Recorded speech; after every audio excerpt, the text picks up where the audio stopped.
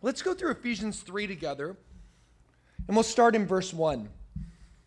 Now, just a quick backdrop. The book of Ephesians has been called the Swiss Alps of the New Testament. It's been called the Grand Canyon of the Bible. As we'll see at the end of this chapter, Paul talks about the height, width, breadth, and depth of the love of God, which passes knowledge. So it's perspectival, kind of like the Grand Canyon. You'll see a lot of monetary, economic, fiscal terms strewn throughout the pages of this letter. So, for example, Paul talks about fullness, which was a monetary term.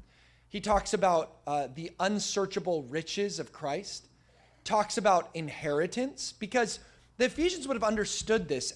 Ephesus was the great bank of Asia Minor, so it was a great banking center. It really connected commerce, passing from east to west, a very luxurious city. In fact, if you go there, you can walk on the same luxuriant marble white tiles that Paul walked on. You can, I don't mean like, oh, well, metaphorically, the same. You can walk in Paul's footsteps. You can actually walk on the same tiles that he walked on. It's a beautiful, beautiful city. And the church of Ephesus was incredibly influential. It was known as the third Christian capital behind Antioch and Jerusalem. So the center for the church and also the center for missions. It was known as the third Christian capital. It was known as the capital of the eastern part of the Roman Empire.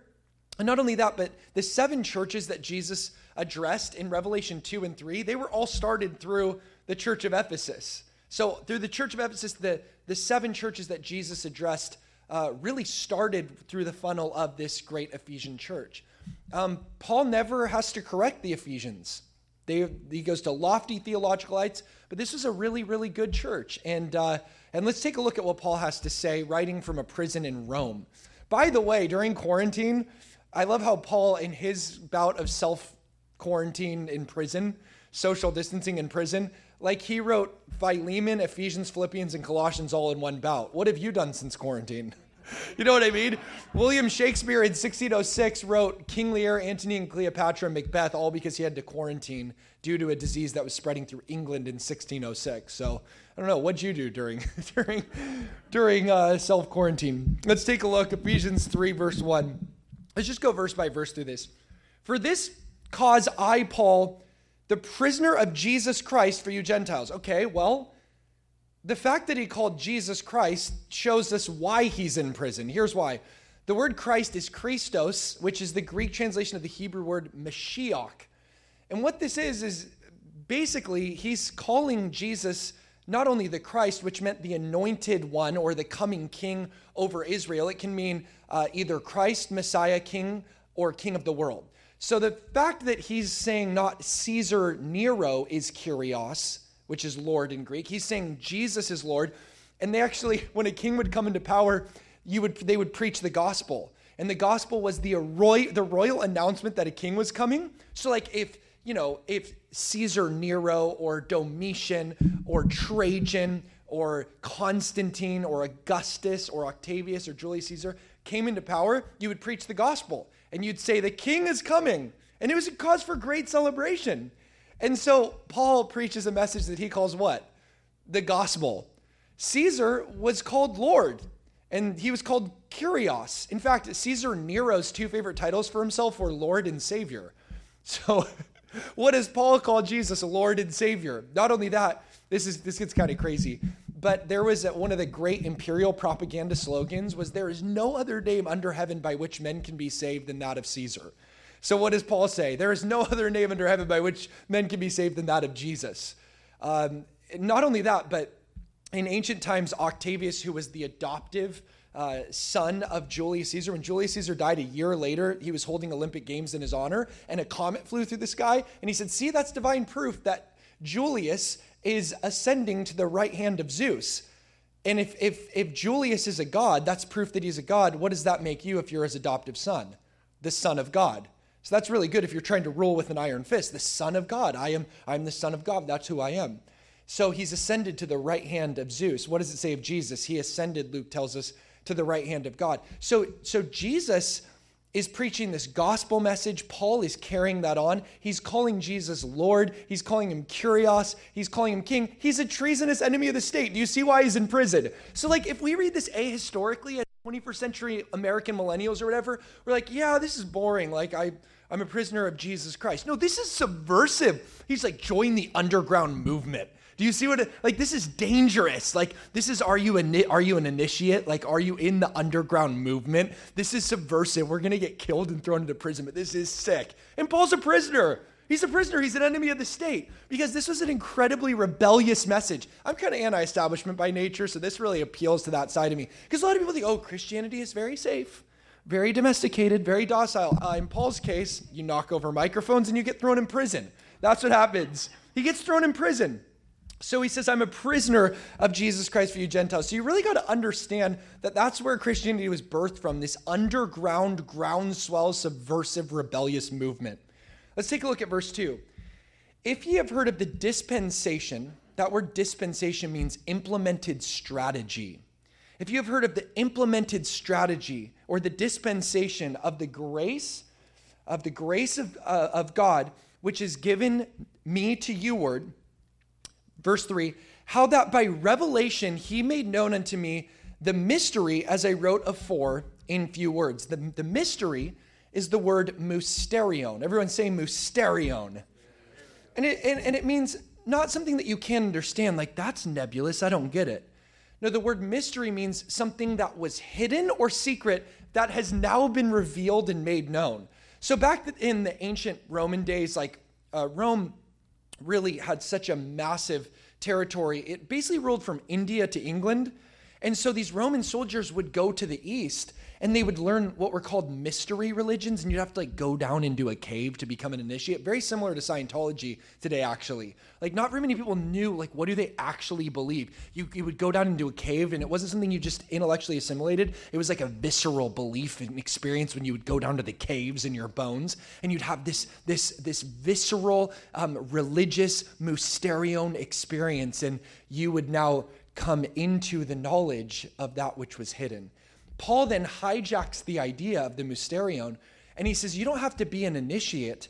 He's going to make known what the mystery is loud and clear. You say, well, what is this great secret that Paul is keying us in on? Look at what he says, verse 4, whereby when ye read, ye may understand my knowledge in the mystery of Christ. I'm an initiate. I have knowledge of this thing. Like I'm an expert in this, Paul would say. Verse 5, which in other ages was not made known of the sons of men, and it is now revealed unto his holy apostles and prophets by the Spirit. In other words, people used to like want to know what's this great mystery, and now, even though it was hidden, it's finally been revealed through prophets. Remember, there are prophets in the New Testament like Agabus, who prophesied when he took Paul's belt off his body and bound Paul's hands. He said, whoever owns this belt will be bound in Jerusalem. There were prophets in the New Testament. There were apostles. The word apostle, apostoline in Greek, it means sent one. I love to send it. He's a send it pastor. He's like the sent one. If you don't understand what that meant, you should just Google send it. But anyway, he's a sent one. Now watch this, verse 6. That the Gentiles, here's the mystery. You should be on the edge of your seat. Like, what is this big secret he's going to reveal? Can I get a drum roll, please? Because this is a big deal. This is like in all the ages of history, people want to know, what does this mean? Well, he tells us in verse 6. Here it is, that the Gentiles should be fellow heirs and of the same body and partakers of his promise in Christ by the gospel. There it is. That's the mystery. You say, that was anticlimactic. What a letdown. Well, let's read it again. This is actually far crazier than you might think. That the Gentiles should be fellow heirs and of the same body and partakers of his promise in Christ by the gospel. Now, here's what you have to understand. Jews and Gentiles hated each other. We're talking about like Proud Boys versus Antifa, to use political language today. Like there was, we think racism is bad now, and it is. It was horrible in Paul's day too. So the Jews and Gentiles hated each other so much, this is true, that the Jews actually believed that for the most part, Jews actually believed that Gentiles, do you want to know why God created Gentiles? Now, a Gentile, as you know, is anyone who's not a Jew. So that's a big group of people. If you're not a Jew, why did God make you? Why did God make Gentiles? He made Gentiles to be kindling for the fires of hell. After all, God needs a big fire. Like he needs a big bonfire for hell. So what's going to be his logs that's going to keep the fire burning? Gentiles. That's why they were born. Okay, that's the Jewish consciousness in that time. But the Gentiles hated the Jews too. Now Aristotle, of course, was a Greek, therefore a Gentile. And he actually said, remember how, Socrates taught Plato, Plato taught Aristotle, Aristotle taught Alexander the Great. Well, Aristotle, he basically says, he said, this is kind of brutal, but you can read this in Leviticus too. Aristotle said that Gentiles, which he called barbarians, were the ones who tended to practice bestiality. He said, oh yeah, the Gentiles are barbarians, and they're the ones who tend to practice bestiality. And Leviticus warns against bestiality. You didn't think that'd make it into the sermon tonight. I wasn't planning it either. I'm going a different direction. Basically, I'm just saying, they called them barbarians because if you didn't speak the golden flood of eloquence that was the syntax and rhetoric and etymology and lingua franca of the Greek language, everything you said sounded like bar, bar, bar, bar. You kind of sounded like a hick, like bar, bar, bar, bar, bar. So they called them barbarians. It's onomatopoeia is what it is. Like bar, bar, they're barbarians. So you have these Greeks who are calling the Jews or anyone who's not a Greek barbarians. And then you have the Jews saying of the Gentiles, yeah, they're fuel for the fires of hell. And guess what Paul says? A miracle has happened. This is the great mystery that is finally revealed. And remember, Paul is a Jew. The Gentiles are now fellow heirs of the gospel. These are races that are at each other's throats and breathing down each other's necks. And Paul says, you guys are now one. This book was written 2,000 years ago that we're reading. Somewhere, 80, 60 or something. I forget the exact date that Ephesians was written. But this is an old book. And how amazingly relevant is it today? I have never seen people more divided in my lifetime. And I don't think that's hyperbole to say. I've never seen people more divided in my lifetime than since this past year. Are you wearing masks? Are you not wearing masks? Are you blue? Are you red? Are you green? Are you purple? Like, are you for this organization or that organization? And we have such it's so funny to be a pastor in these days. I became a senior pastor during COVID. So I'm like, is it always this crazy? Because I kind of got thrown into the deep end. No matter what you do open your church, you don't open your church, you're in trouble either way. Do you get what I'm saying? It's so divided right now, even in the church. A few years ago, the stat was 2.18 billion Christians separated by 41,000 denominations. Jesus prayed, may they all be one. And that's what Paul's getting at here. The Gentiles who the Jews hate are now brought in. Racism is gone. He says now there's a unity, there's a unification. These people groups that hate each other, their peace is in the Christ dimension. In fact, I love this phrase. You can go back in Ephesians 2 and see this. But Paul said, Jesus is our peace. He doesn't say he gives us peace. That's true. Jesus said, peace I leave to you, my peace I give to you. Not as the world give I to you. But he said, Jesus is our peace. It's kind of like this. I went to a Coldplay concert about, 7 years ago or something. And the guy, it was at the Moda Center in Portland. It was the Rose Garden at the time. And there were 20,000 people there, and that's when they started doing these glowing wristbands at the concert. And the screens kept saying, put on your wristband. And I'm like, what is this, fascism? Like, why do I have to put on my wristband? They sang this song Glowing in the Dark, and then everyone's wristbands started glowing. Now, that's they're famous for that now, but this is none of us knew what was happening because this is the first time they did this. So there's 20,000 glowing wristbands in the arena during the concert. The guy next to me, he was grouchy. He was, during the opening bands, he was not having it. I kind of pictured him being the guy, if he spills Coca-Cola on me and his mustard from his hot dog, he doesn't care. You know what I mean? I kind of picture him being like that. But when Coldplay came on, suddenly I can't dance at all, but I'm dancing, he's dancing, we're all dancing. Even though we have different personality types, he's probably a 4 on the Enneagram, I'm a 3 and a 7. He has a different, he might be an introvert, I'm kind of more of an ambivert. And suddenly when Coldplay's playing, we forget our differences. He's not grumpy anymore. If he did spill some Coca-Cola on me, no big deal. Why? Because Coldplay is our peace. It's not just that they give us peace, it's that we have a shared fanboy experience with the same band. in the same way, we all love the same guy. We really do. And I'm going to say something controversial. No matter where you are on the aisle, like whatever you might think across the aisle politically, whatever you might think about masks or QAnon or quarantine, whatever your opinions are, can we not agree that like we have the same love? We have like a passion for the same king. And that's what unites us. The Christ who unites us is actually, I'm going to say this, greater than the differences that divide us. And that's why this message can change the world.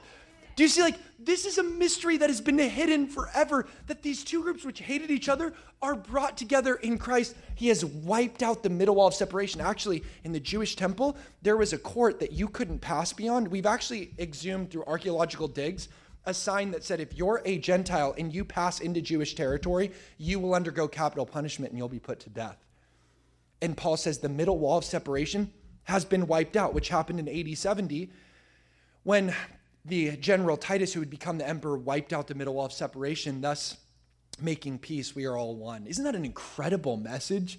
This message can change the world.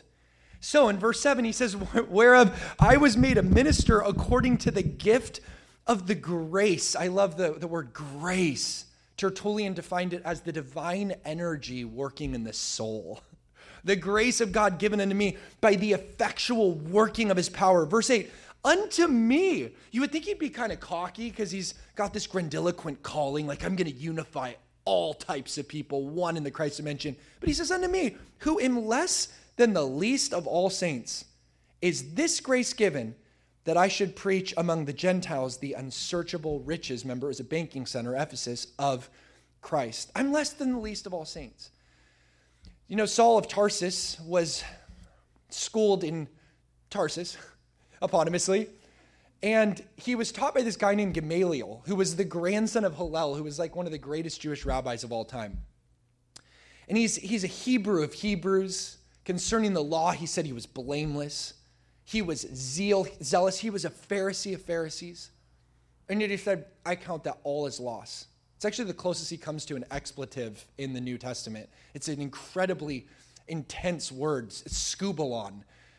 It's basically waste, like human waste. I count all my achievements as waste compared to what I once thought was gain, like economic profit, I now think is loss. Like the excellency of the knowledge of Christ, his grace, I count all my other achievements as loss compared to the grace and gift of God. It's amazing because Paul, before he was a Christian, it said that he breathed out murderous threats against the way or the sect of the Nazarene, the Jesus followers. The Greek language literally implies a feral beast, like a feral beast. He was like breathing in and out. Have you ever heard of beast?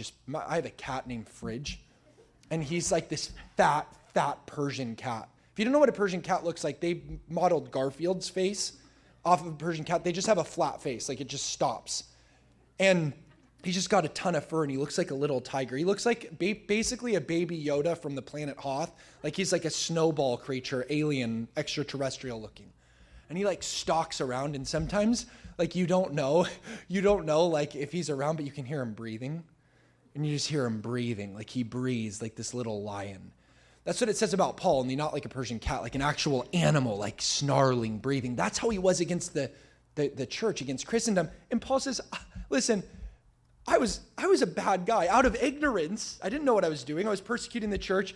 He says, I am less than the least of all the saints. And yet, is this grace given unto me that I should preach among the Gentiles the unsearchable riches of Christ? Verse 9, and to make all men see what is the fellowship of the mystery. Salvation isn't just an individual thing, it's fellowship. Literally, it can mean we all have a share, like a business share, only not for money. It's literally in the gospel. The fellowship of the mysterion, from which the beginning of the world hath been hid in God, who created all things by Christ Jesus. Verse 10, to the intent that now, this is crazy, unto the principalities and powers in heavenly places might be made known by the church the manifold wisdom of God. Let's unpack this really quick because this is intense. I know I'm going without notes and I wasn't planning to preach this message, but I'm getting psyched about this. Okay, so watch this. This is cool. He says, this message was preached by the church to the principalities and powers, the manifold wisdom of God. Three things I want to point out from this verse. Number one, principalities and powers are referring to angels. So there's like these cosmic intelligences. I'm like a big believer that spirit and science go together. You know, Christians invented science, so a lot of people are like, Christianity like has to go against science. Well, that's just historically a falsehood and fabricated, because 800 years ago, William of Ockham and Roger Bacon were two Franciscan friars / monks, respectively, who invented the scientific method. What I'm saying is Christians invented science. Now, I'm a big believer that transrational and psychospiritual forces play on the battlefield of our neurobiochemistry. How's that for a sentence? I believe that the brain, science, and also the spirit world are more interconnected than we think. There's a lot we can't explain. We were talking about quantum mechanics today, that basically atoms are relationships. We've found 150 subatomic particles. They're just relationships of energy that you can't predict both the position and momentum of a quantum particle simultaneously. So we're trying to come up with a multiverse. Like, we don't know what's really at the bottom of this thing, what's behind the cosmic curtain.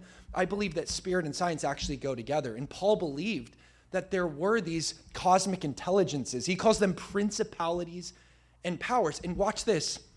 We think of angels as ministering to us. And in the Bible, that's true. But this verse shows that the church is the one preaching to the angels. Look at this. To the intent that now under the principalities and powers in heavenly places might be made known, not to the church, but by the church.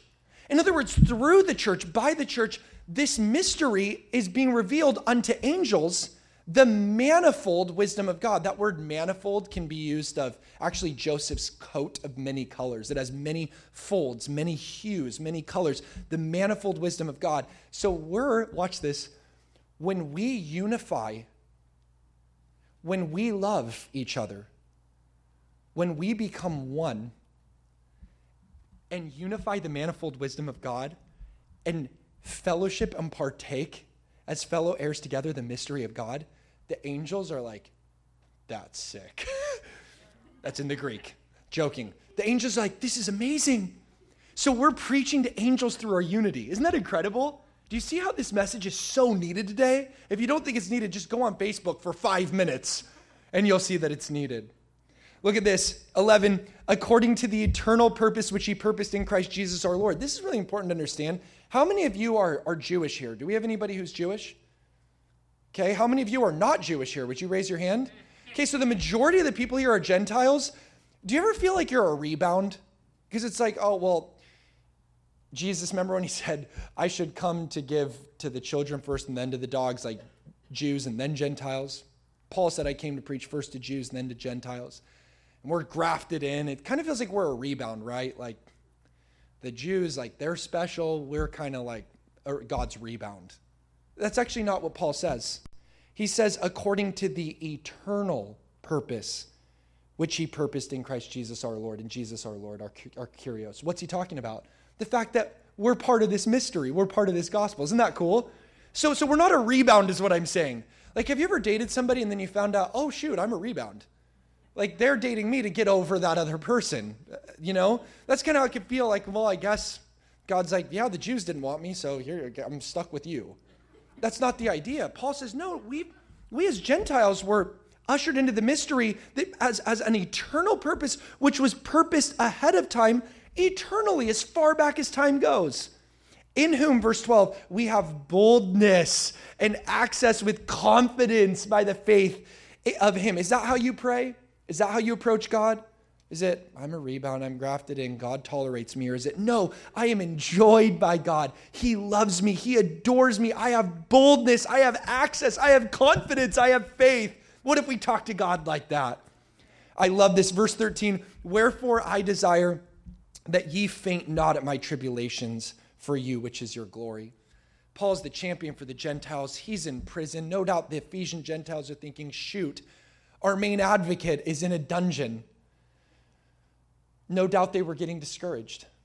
You know, the word discouraged to me is a cuss word. I don't even like to say the D word. Because if I say I'm discouraged, I'm saying I don't have courage. That's what it means. Discouraged means I don't have courage. It means I'm a coward. It means I'm disobeying the most frequently repeated commandment in the Bible, do not fear. The great ones don't get discouraged. Oh, you might feel it, But friends, we are called to be children of God. We do not faint or get discouraged and say, I guess I'm just discouraged. Really? Is that what you do when you go to battle? If you're a Navy SEAL, do you say, sorry, sir, I'm just discouraged? No, pick up your gun and go march. Pick up your rock and go march. Paul says, don't faint. It can literally mean, it's today's language, don't be discouraged because, watch this, if you fellowship in his suffering, you will share in his glory. But Paul takes it a step further. We are fellow heirs together, and don't faint because my suffering brings you glory. Do you see how he switches it? It's not just if we fellowship in his suffering, we will share in his glory. In verse 13, he says that, watch this, my tribulations for you is your glory. I love that. For this cause I bow my knees, verse 14, unto the Father of our Lord Jesus Christ. Now, Paul is in prison when he writes this. This is kind of gross, but back then, dungeons were, like we believe we found where Paul was when he wrote this. Prisoners would be stacked on top of each other, separated by grates. We're not talking about like cafeterias and Johnny Cash civil or prison reform and watch ESPN and lift weights.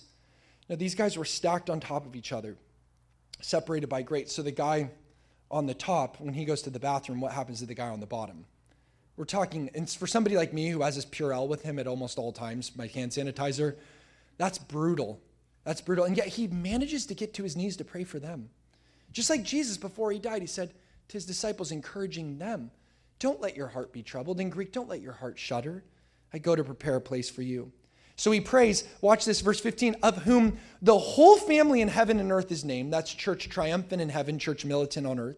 16, that he would grant you, according to the riches of his glory, to be strengthened with might by his Spirit in the inner man. 50% of the book of Ephesians is a prayer. Did you know that? Half of this book is either a prayer request, or a prayer report. And Paul says, I pray that you'd be strengthened with might by the power of the Spirit in the inner man. I pray to the God and Father of our Kyrios, Jesus Christ, from whom the whole family in heaven, church triumphant in earth, church militant is named, that you would be strengthened with might by the power of the Spirit in the inner man. You don't need people's pity. You need the presence of the Prince of Peace to get his power. That Christ, verse 17, may dwell in your hearts by faith, that ye being rooted, I love that, rooted is agricultural or botanical, and grounded, that's architectural, in love, fundamental, like the foundation, and rooted, botanical, agricultural. 90-some% of Jesus' parables were nature-based. The deeper you can go in the roots, the taller the plant can grow. The deeper you dig the foundations, the taller the building can climb. So you should be fundamental and radical. Our word radical comes from the root word radish. It's a root plant. Radical just means returning to your roots. What should you be fundamental about? What should you be radical about? Love. Love, the mystery, we're one. That's what we're radical about. That's our fundamental. That you should be rooted and grounded in love. And I love this verse 18, that you may be able to comprehend with all saints what is the breadth and length and depth and height.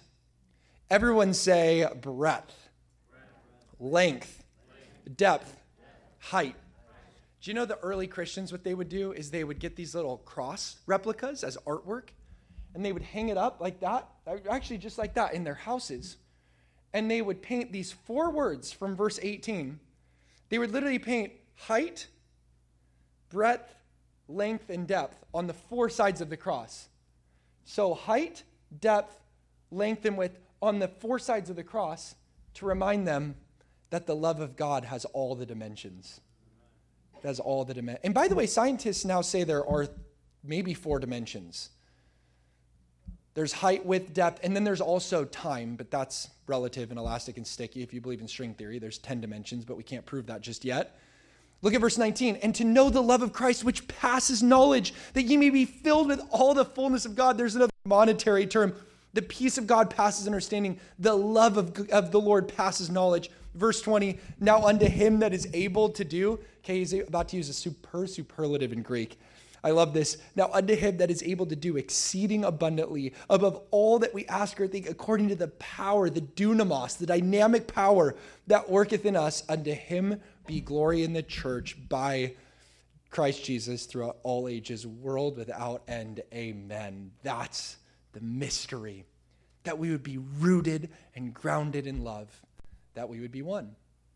So again, during worship, I'm like, I'm going to just go through this chapter and see what happens. And as I'm going through it, I'm like, now I know I was supposed to speak this. Because it's so on my heart that we personally would be rooted and grounded in the height, the depth, the breadth, and the length of the love of God, which passes knowledge, modern day language, which blows our mind, like passes knowledge. And that we ourselves would be rooted and grounded in love to encourage others. You are fellow heirs of the mystery. And if we can be one, and if we can spread this mystery, which was once hidden and is now revealed, we might just be able to change the world and heal a world that is torn apart by politics, torn apart by division, torn apart by denomination, torn apart by social media, torn apart by racial division. If we can take this message, we can heal our generation.